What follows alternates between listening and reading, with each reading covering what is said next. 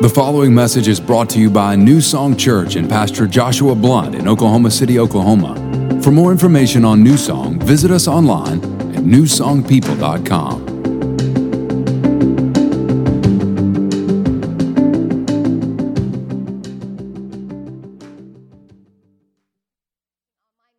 As we continue our series through the book of James. Now we are in week 3.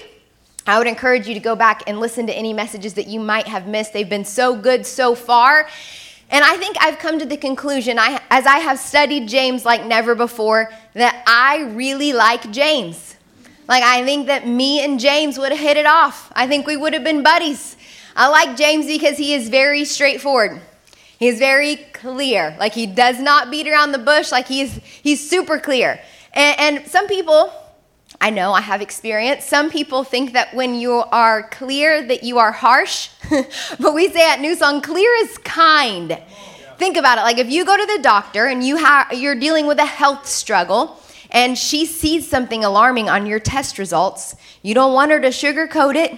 You don't want her to kind of skirt around it. You want her to be straightforward. You want her to be clear. Clear is kind.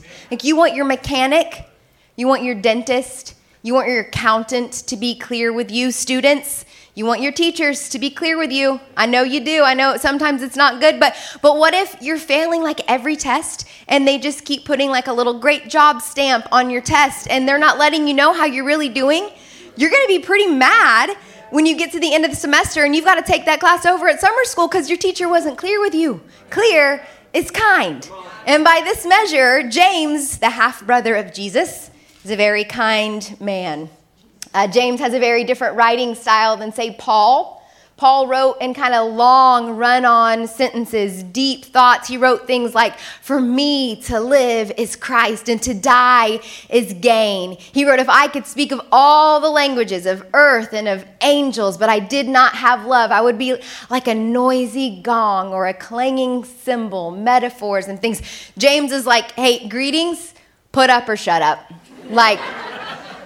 Your lives contradict the gospel. You act like agreeing with Jesus is enough to transform you into the image of Jesus.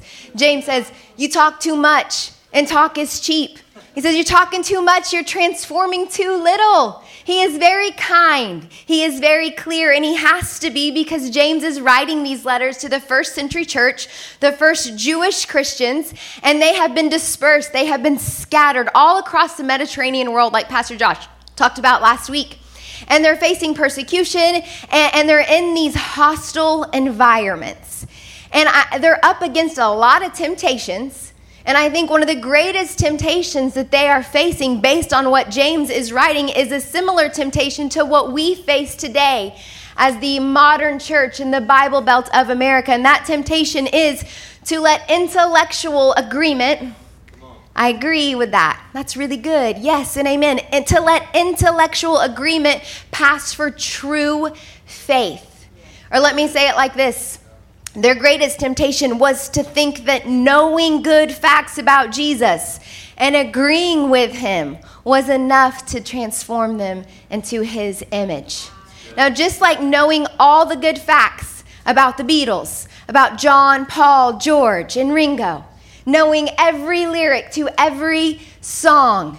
Let's test your Beatles trivia, okay? Words are flowing out like endless rain into a paper cup. They slither wildly as they slip away across the...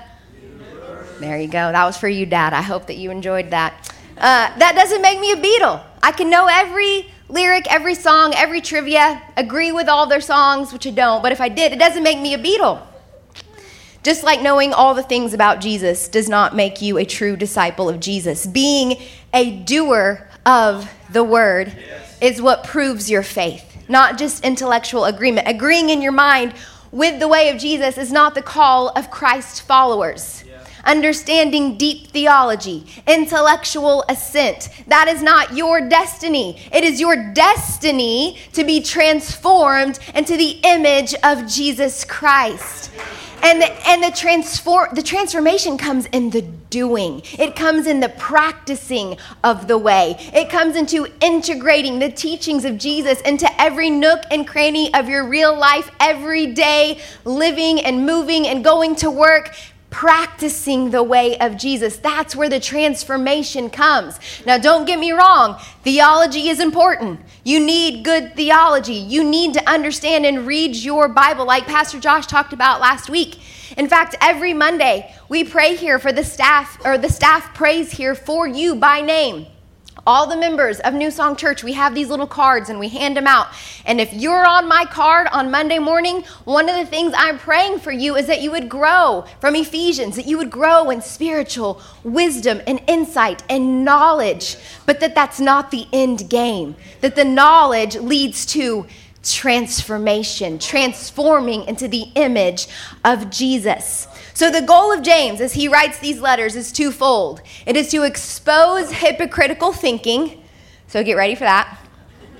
And at the same time, he is reminding us of the teachings of Jesus. We see James, I think this is sweet, pointing back to the teachings of Jesus over and over again, even though that James didn't believe into Jesus until after the resurrection. He's pointing people back to the messages that he wasn't paying much attention to when his brother was teaching him here on the earth. He leads us to the Sermon on the Mount again and again and again. And the Sermon on the Mount is not just a sermon. It is the kingdom manifesto. It is a concise guide to life in the kingdom that, when applied, will result in a life that can stand up against any storm. That is the Sermon on the Mount. And we are doing a series on that in 2022, and I am very pumped about that. So he's gonna point out hypocritical practices, and then he's gonna point us back to the teachings of Jesus. Now, warning. Somebody say, I've been warned. As we work our way through this teaching text, I expect you to feel some conviction. Not condemnation, but conviction. And this is good. Conviction is good. Conviction is the process of becoming undeceived. Now, if you want to stay deceived, if you feel some conviction, then just ignore it. But if you want to become undeceived today, then if you feel conviction from the Holy Spirit, don't ignore it. Press into it. Don't be scared of it. Lean into it. Let it do its undeceiving work. We want to become undeceived. I want you to leave this place today on your way to looking more like Jesus in these areas than you did before you heard this teaching. Let's pray. Lord, I thank you for your word. I thank you that we can come together today and with the body of believers and just worship you, be in your presence, that you have something for us, that you're not done with us yet, that we're continually transforming into your image, God. We thank you just for speaking to us. We say to you right now, we are here for you, nothing else. We lay aside every distraction. We lay aside every burden that we carried in here, and we give you our full attention. What do you want to say? What do you want to do? We are here for it. We are here for you. In Jesus' name, amen. All right, James chapter 2, if you have your Bibles, get them out. And I'm going to break up our tradition this morning, like we sang about. Stand to your feet with me as we read this text. I want to give honor to the Word of God. I want to put you in a different posture this morning. I want you to lean into this. I don't want you to check out. I want you to really lean in. Don't miss it. It's 29 verses, but it's so good. Let this text, because it's alive and living and sharper than any two-edged sword, let it read you to you this morning. You ready? All right, James 2, 1 through 29. My dear brothers and sisters, how can you claim to have faith in our glorious Lord Jesus Christ if you favor some people over others? For example, suppose somebody comes into your meeting dressed in fancy clothes and expensive jewelry, and another comes in who's poor and dressed in dirty clothes. If you give special attention and a good seat to the rich person, but you say to the poor one, you can stand over there or else sit on the floor, well, doesn't this discrimination show that your judgments are guided by evil motives? Listen to me, dear brothers and sisters. Hasn't God chosen the poor in this world to be rich in faith? Aren't they the ones who will inherit the kingdom he promised to those who love him? But you dishonor the poor. Isn't it the rich who oppress you and drag you into court? Aren't they the ones who slander Jesus Christ, whose noble name you bear? Yes, indeed, it is good when you obey the royal law as found in scriptures. Love your neighbor as yourself. But if you favor some people over others, you are committing a sin. You're guilty of breaking the law. For the person who keeps all the laws except one is as guilty as a person who has broken all of God's laws. For the same God who said, you must not commit adultery, also said you must not murder. So if you murder someone but do not commit adultery, you still broken the law. So whatever you say or whatever you do, remember that you will be judged by the law that sets you free. There will be no mercy for those who have not shown mercy to others. But if you have been merciful, God will be merciful when, not if, when he judges you. And with that, you may be seated. You guys ready for this? You ready? Somebody say, help us, James. Help us, James. All right, you probably don't need me to tell you this because, again, James is so clear. But the theme for the text in this message today is there is no discrimination in the life of a disciple of Jesus. Discrimination has no place in the life of a disciple of Jesus. Your translation may be a little bit different. I'm reading from the New Living Translation. It may have said favoritism, partiality, prejudice, however you want to say it. Favoritism, partiality, prejudice, discrimination. None of them have a place in the life of a disciple of Jesus. James is saying we cannot claim to have faith in Jesus while at the same time favoring some people over others. Apparently, this is something that the early Christians were struggling with. They were openly and unashamedly judging people based on their outward appearance, and it was leading them to discriminating, hypocritical behaviors, things that were not in line with the way of Jesus. He gives this real-life example of somebody walking into one of their meetings, and they are just dressed to the nines, and they got rings all over their fingers, which were a big status symbol back then. And when they see this person dressed in luxury, they say, here, come on, you can have the best seat in the house. But then somebody else walks in, and they're tattered, and their clothes are torn, and they look like they haven't showered in days. They're probably homeless and a beggar, and they say, you stinky guy, like just sit over there, sit on the floor, stay out of the way. This is discrimination. It is favoritism. It is prejudice. And James says very clearly, it is wrong. It is a sin. It is evil. Now, maybe you're hearing this today and you're dealing with a little bit of what C.S. Lewis calls chronological snobbery, which is where you think that we as a society, we as a church, the modern day church, like this is way far behind us. This is like in our past. We have come so far. We have advanced so far past that silly, ancient, early church. But we still deal with this in 2021. Let me give you a few modern day examples. For example, suppose someone comes into your meeting and they have 300,000 followers on Instagram, and another comes in who has 30. If you give special attention to the one who calls himself an influencer, and you say to the unpopular one, like, you can have a seat over there, doesn't this discrimination show that your judgments are guided by evil motives? For example, suppose somebody comes into your meeting dressed in a BLM shirt, and another comes into your meeting dressed in a MAGA hat. If you say to the one, you can have a special seat over here, and you discriminate against the other, doesn't this discrimination show that your judgments are guided by evil motives? For example, suppose somebody comes into your meeting and they shop at the same places that you shop, and they have the same skin color as you, and they have the same likes and interests as you, and you give them a special seat, but you say to the one who doesn't look like you, they shop somewhere else, they don't have the same skin color as you, you can sit over here on the floor, out of the way. Doesn't this discrimination show that your motives are guided by evil? This one's for the students.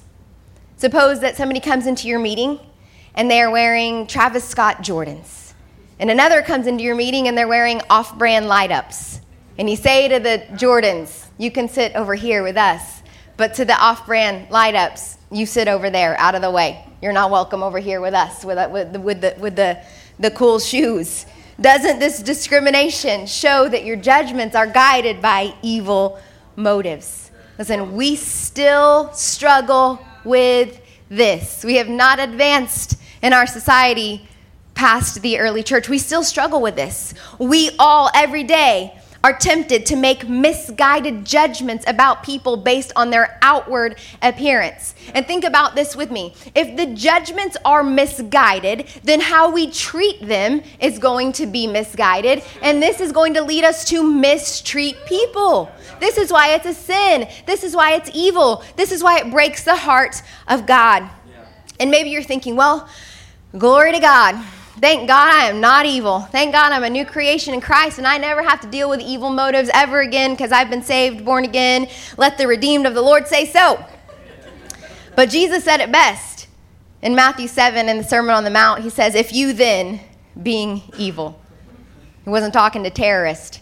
He was talking to a group of people that he was teaching about praying, asking, seeking, knocking for the kingdom of God.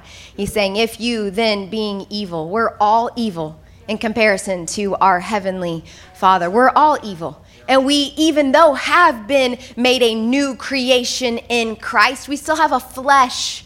And our flesh is still working out our salvation. We have a flesh, and guess what? Your flesh desires the opposite of what your spirit wants. Paul says in Galatians, our sinful nature wants to do evil.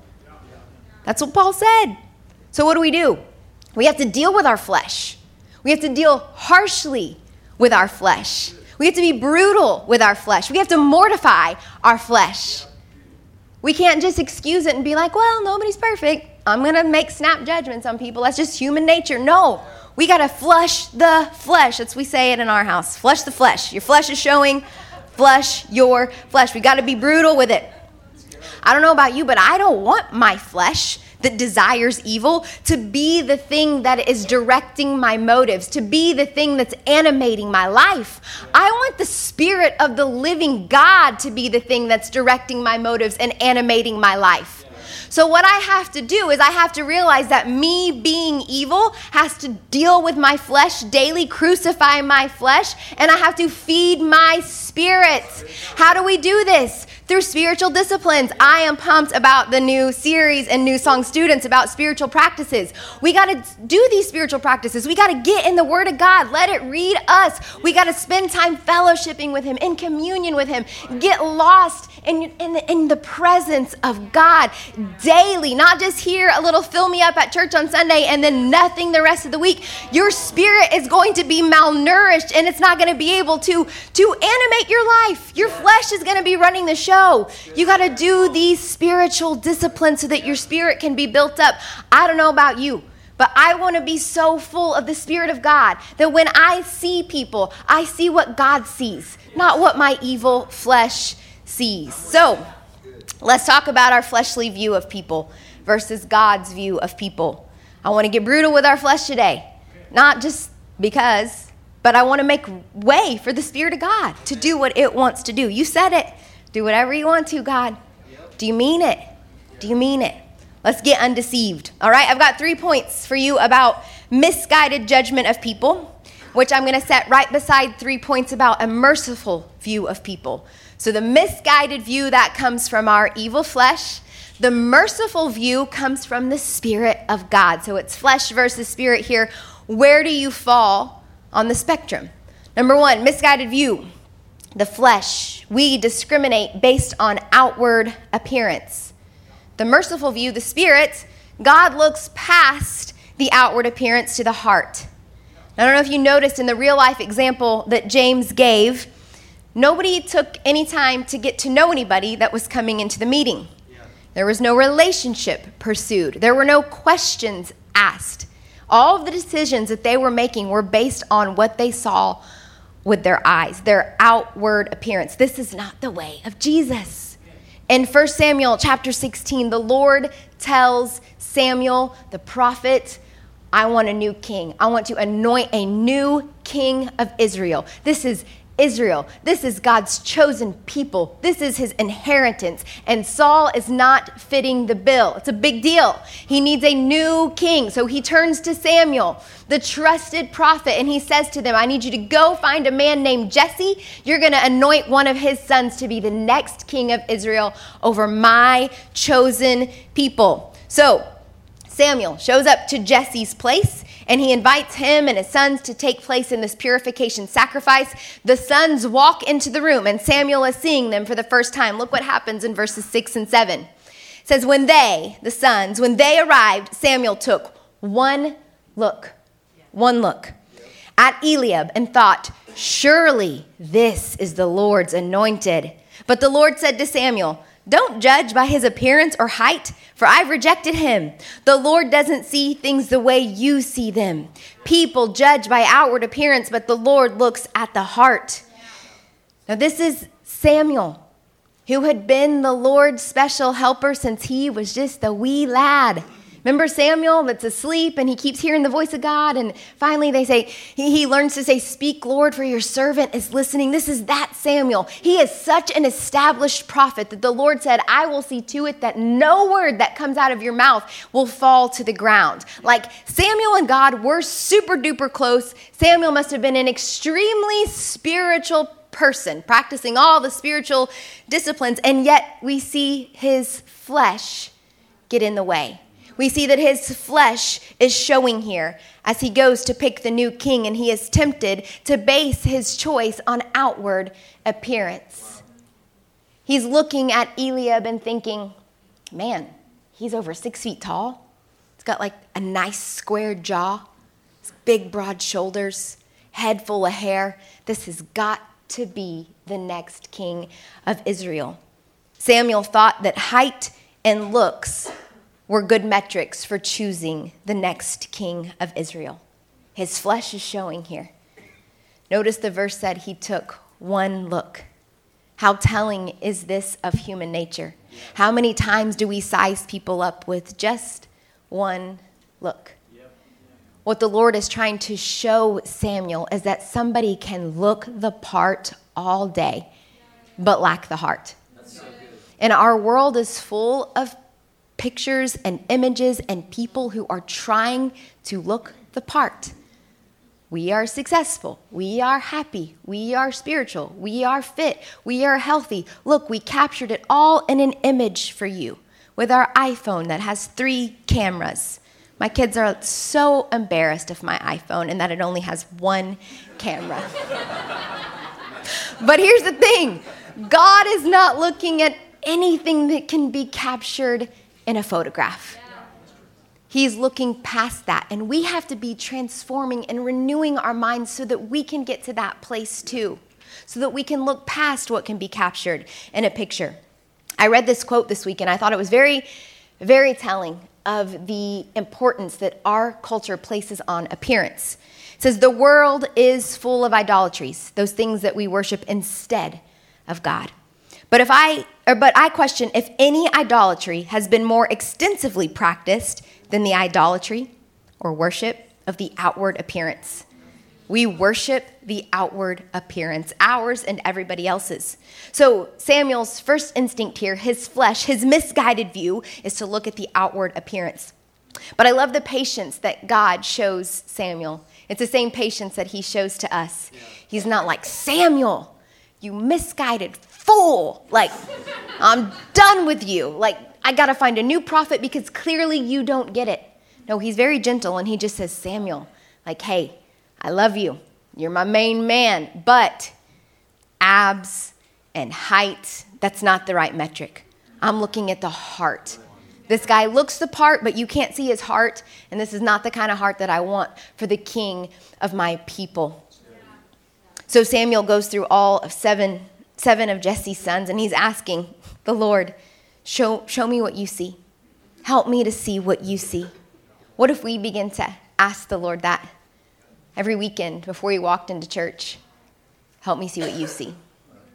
What if we ask that on the way to the office? Lord, will you help me see what you see?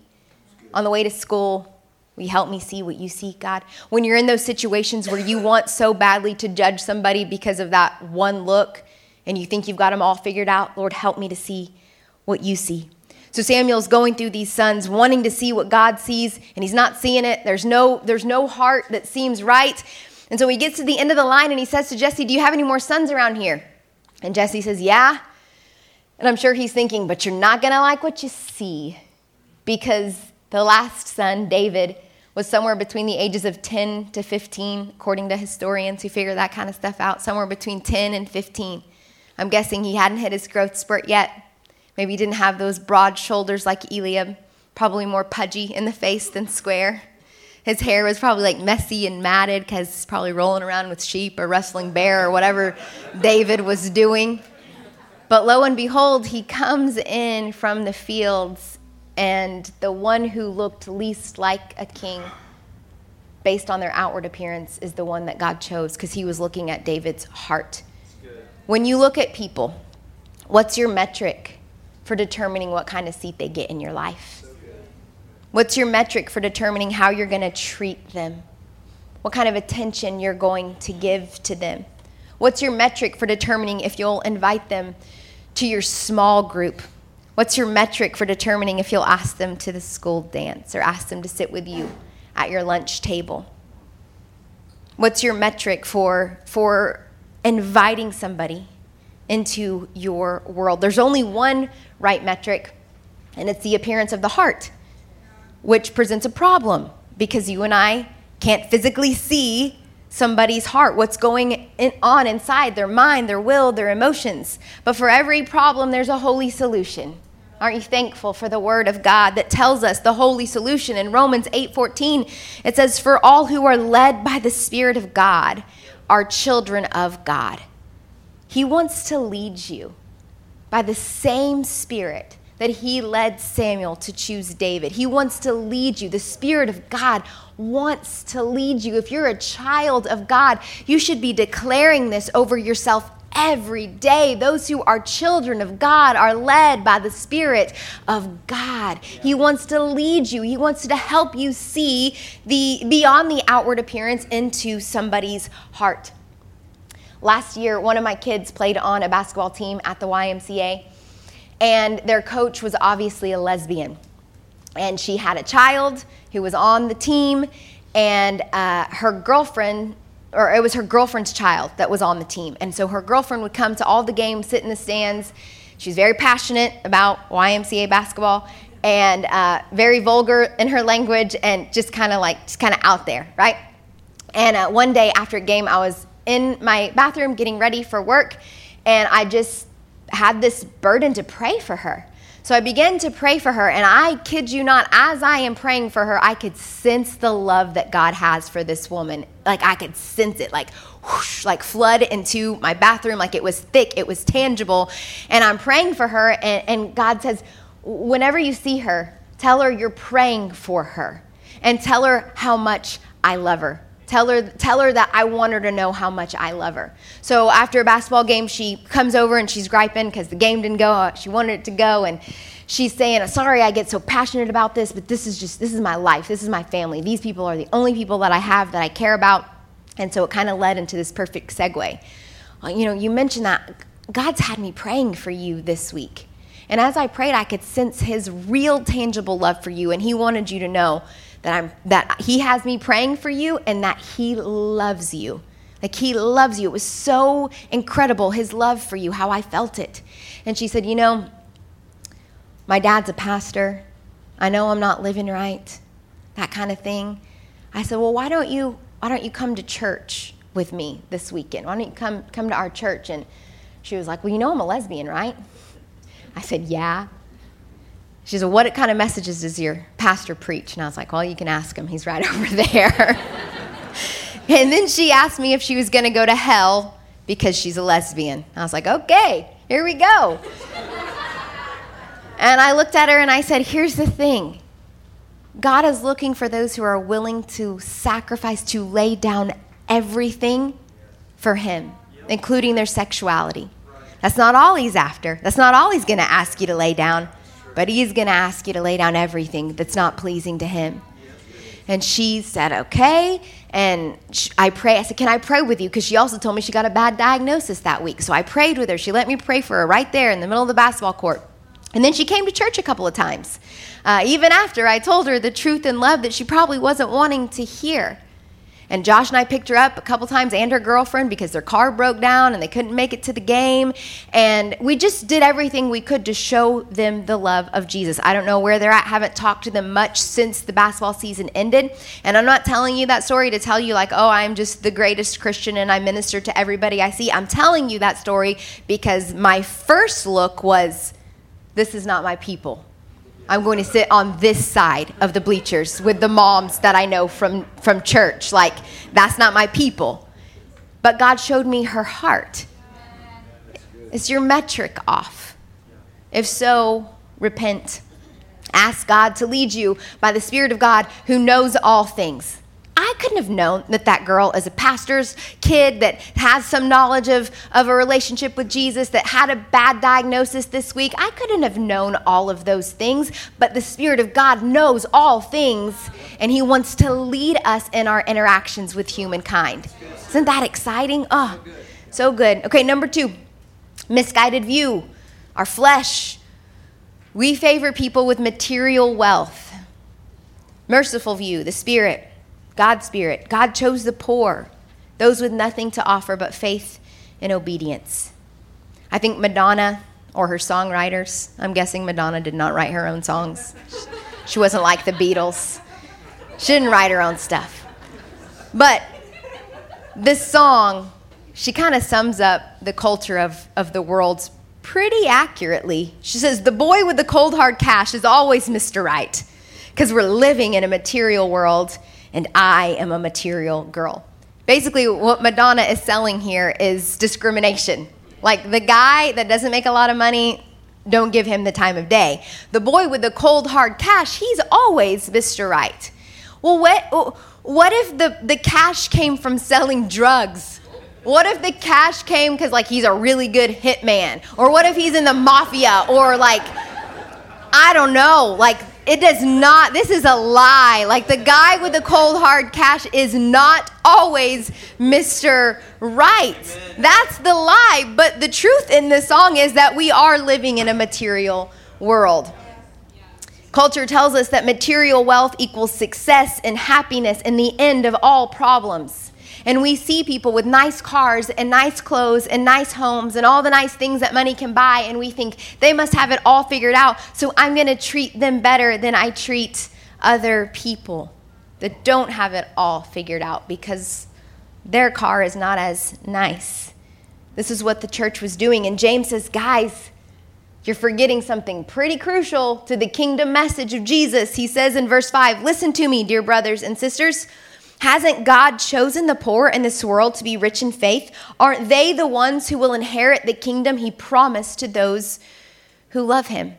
He's pointing them back to the Sermon on the Mount. He's like, you guys can't keep actively favoring rich people over poor people, because remember what Jesus said, the poor will inherit the kingdom of God promised to those who love him. And you're catering your meetings, especially for a bunch of rich people with a bunch of rings that can prove their wealth. Listen, God doesn't favor the rich. He didn't back then, and he doesn't today. In fact, Jesus said that riches could be a hindrance to the kingdom of God. You remember the story of the rich young ruler where he wants to follow Jesus, and Jesus says, yeah, man, come on with it. Let's go. Let's do this. You can be one of my disciples. I just need you to leave behind all your material possessions. And he's like, no, I can't do it. And he walks away from an invitation to follow Jesus because of his wealth. And after this, Jesus says to the disciples who saw it all go down, he said, I tell you the truth. It's very hard for a rich person to enter the kingdom of heaven. I'll say it again. It's easier for a camel to go through the eye of a needle than for a rich person to enter the kingdom of God. And we've seen this played out in church history. Like comparatively, I guess, according to statistics and stuff, that more people who are poor have said yes to the gospel than those who are rich. Why is this? Probably because the poor don't have a safety net. Like, they have nothing to fall back on. They have nothing to, they don't have to make this choice of, material possessions or following Jesus. It's just following Jesus. That's why it's easier for them to walk into a relationship with God. We judge people based on material wealth. If they have more than others, then we treat them better than others. And James says it's not right. God chose the poor. Now, does this mean that we discriminate against the rich? No. And be glad about that, because every person sitting in this room is rich, according to the according to the world standards. We're rich. You got a car, you drove a car here, you wealthy, you rich. We don't discriminate against the rich, yet people do this. People do this to the rich almost as much as they do it to the poor. Like somebody comes in a nice car and they take one look and they make a judgment about them and kind of write them off like, who does she think she is coming in here in that car? It's jealousy, it's intimidation. We discriminate against the rich. Hear me. We don't favor the rich over the poor, but we also don't favor the poor over the rich because God chose both. Male, female, Jew, Gentile, black, white, rich, poor, we're all equal at the foot of the cross. So, he didn't only choose the poor, he chose both, but it is important to remember in our interactions with the poor that he chose the poor first. God chose a poor family for Jesus to be born into. F.B. Meyer writes, "There's nothing that men dread more than poverty, but it's God's chosen lot. He had one opportunity only of living our life, and he chose to be born of parents too poor." Jesus. Too poor to present more than 2 doves at his presentation in the temple. Of all the people he could have chosen, he chose Mary and Joseph. He wasn't looking at their wealth, at their dowries, at like whatever. He wasn't looking at that. Their faith and obedience was greater than any offering they could have presented at the temple. He wasn't looking for a family with the most wealth, but a couple that was rich in faith. That's what he found in Mary and Joseph. God's looking for people who are empty-handed, but alive in his hands. How do you treat the poor? Do you act as if they don't exist? Do you, like me, like I've done before, look at the guy holding the sign and think or say out loud, "Lord, forgive me. How many bridges must this person had to have burned to get to this place?" Do you discriminate against the poor? I've seen this take place in church conferences full of pastors. Like they act out James 2, and it is so ugly. I struggle with this. I get mad. But you go to these conferences, and it's like the big givers and the ones with the blue check mark by their Instagram name, here's your special seating, roped off. Y'all are untouchable. Everybody else just sit wherever. You see it in the church, among church leadership.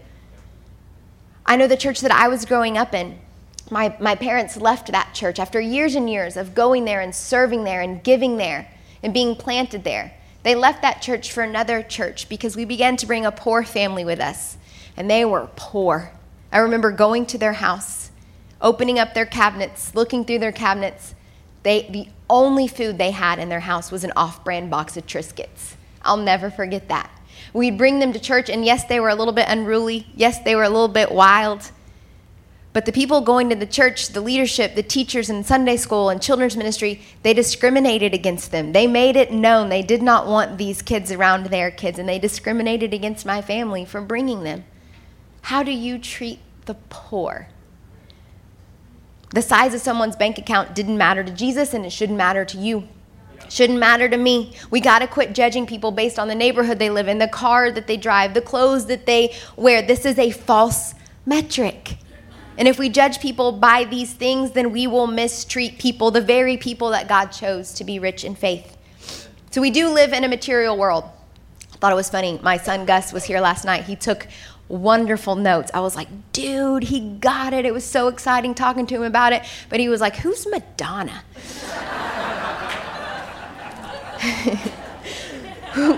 We do live in a material world.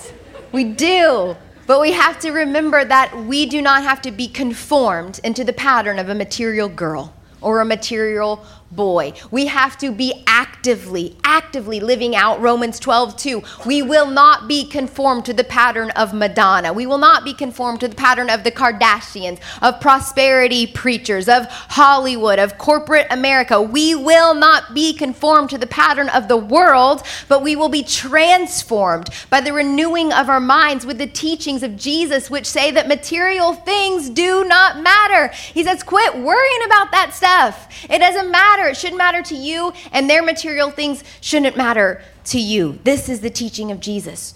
Rich in faith is always greater than rich in finances in God's kingdom. Number 3, misguided view, our flesh. We discriminate based on selfish ambitions.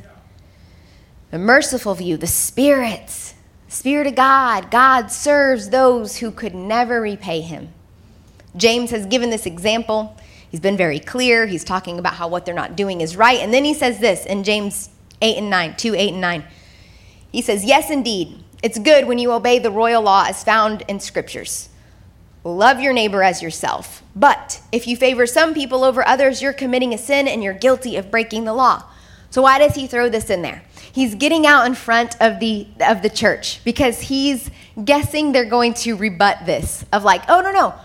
When we did that thing where we like gave that guy with the rings the special treatment, we were just loving our neighbor as ourselves. Like, that's good. That's the royal law. We were just obeying the royal law. But they were deceived because they were under the assumption that they got to decide who their neighbor was going to be. And I think we do the same thing. They let their flesh be the casting director when looking to fill the part of neighbor to love. I need to cast a neighbor to love. Who fits the part? That guy with all the rings because he has something to offer me in return. Maybe he'll let me borrow one of those rings. Maybe he'll let me borrow his fancy camels. He'll help me build the church. I'll cast him as neighbor because they have something to offer me in return. They'll let me take a selfie with them at the soup kitchen, and then I can post it on my Instagram, and it'll make me feel better about myself. I'll cast them as my neighbor because she's needy, and I've got to serve her and stuff, but she agrees with me, and she pacifies my need to be right. She's got something to offer me in return. We cast our neighbors like it's some big casting call, but the Christian life is not a casting call. The Christian life is about casting yourself as a neighbor. I'm going to be the neighbor to whoever, whenever. If they're in need of compassion and mercy, I'm going to be that for them, even if they look like they have nothing to offer me in return. I'm going to serve people like Jesus served people. Listen, our flesh is selfish even in serving and giving. Have you noticed this? I don't like it, but it's true. Our flesh is selfish even in giving and even in serving. We're always working this like selfish angle. It's so ugly. I hate it. I want to be over it. But think about like you take out the trash and that's not your normal job. And so you're serving. You're trying to be selfless. But then they don't say thank you or they don't notice you and you get mad because you were looking for something in return. Or mine, like I'll give a gift and if they don't say thank you, then I'll be complaining and griping about that person. They did not even say thank you when I gave them that gift. Like, that bothers us. We're selfish even in serving and giving. What if we stopped doing that, looking for something in return, choosing our neighbors based on what we think they might be able to give to us in return, based on their outward appearance? What if we stopped doing that and we just got to the place where this glorifies God? That's all I need. I don't need a thank you. I don't need praise. I don't need to be noticed. Just glorifies God. Audience of one. That's it. That's enough for me.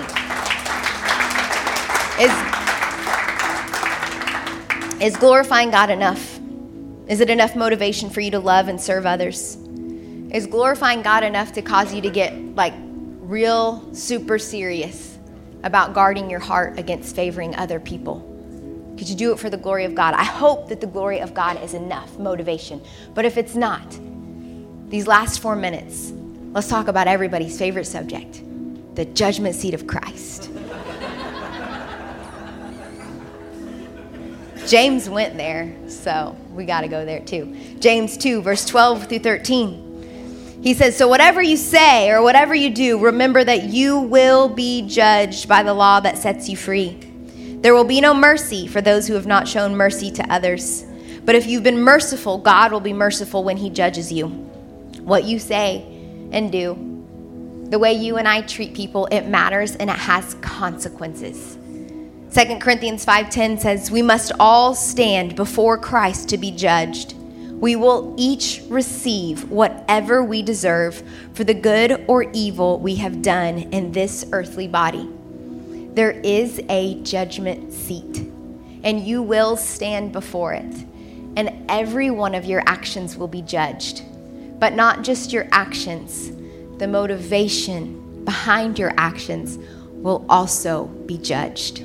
So I showed up and served in kids, that will be judged. But what was your motivation for the reason that you showed up and served in kids? Not just your actions, but your motivation behind your actions. Now, thank God, like literally thank God, that this judgment seat of Christ does not determine your place in the family of God. That's the great white throne of judgment.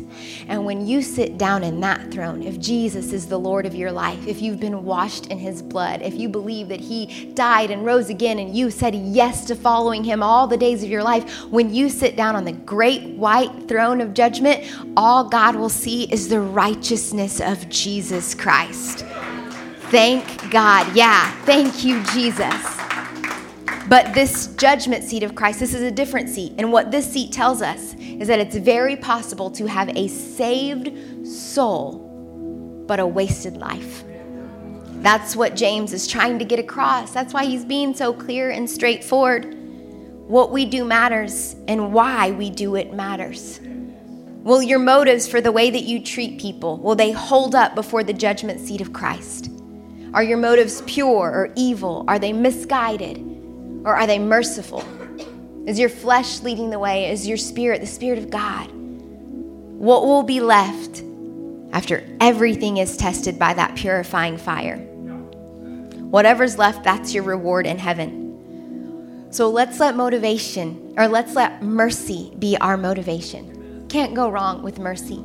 Let's have a heart that says, God gave me a place in the family of God. I have a place at the table of God, not because of what I look like, not because of how much money my family had or didn't have, not because of anything that I can offer to him.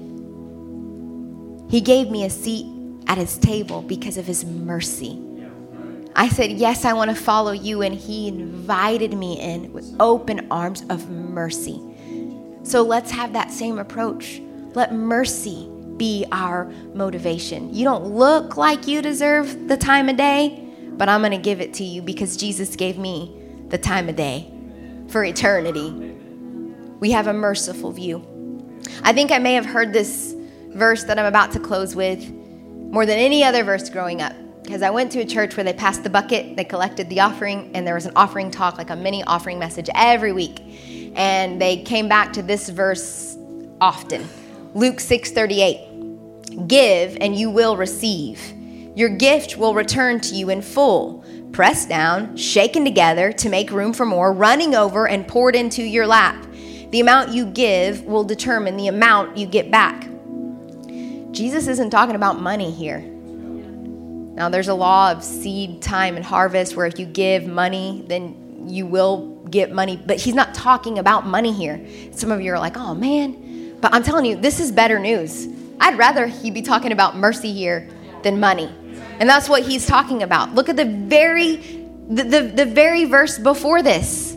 Luke 6:37. Do not judge others, and you will not be judged. Do not condemn others, or it will all come back against you. Forgive others, and you will be forgiven. So James, once again, is circling back to the teaching of his brother Jesus, to the Sermon on the Mount, saying, if you've been merciful, God will be merciful with you. He's saying, give mercy, and you'll receive mercy, and it will be pressed down, shaken together, and running over to make room for more. It will be poured into your lap. But if you give judgment that's guided by evil motives, it will return to you. Good measure, pressed down, shaken together, and running over. Judgment will be poured into your lap as you sit at the mercy seat. I don't know about you, but when that day comes and I am sitting in the mercy seat of Christ, I want a lap full of mercy. I want a lap full of mercy, not a lap full of judgment. So I'm fighting and I'm contending, and I'm being very clear with you today because I want the Spirit of God to lead us in our interactions with humankind. Discrimination has no place in the life of the followers of Jesus Christ. If you would you bow your heads with me? Thanks for listening to this week's message from New Song Church. If you have a prayer need or would like more information about New Song, you can email info@newsongpeople.com. If you would like to partner with New Song through giving, go to www.newsongpeople.com/give. And if you want to stay connected to New Song, you can find us on Facebook, Instagram, and Twitter by searching for New Song People.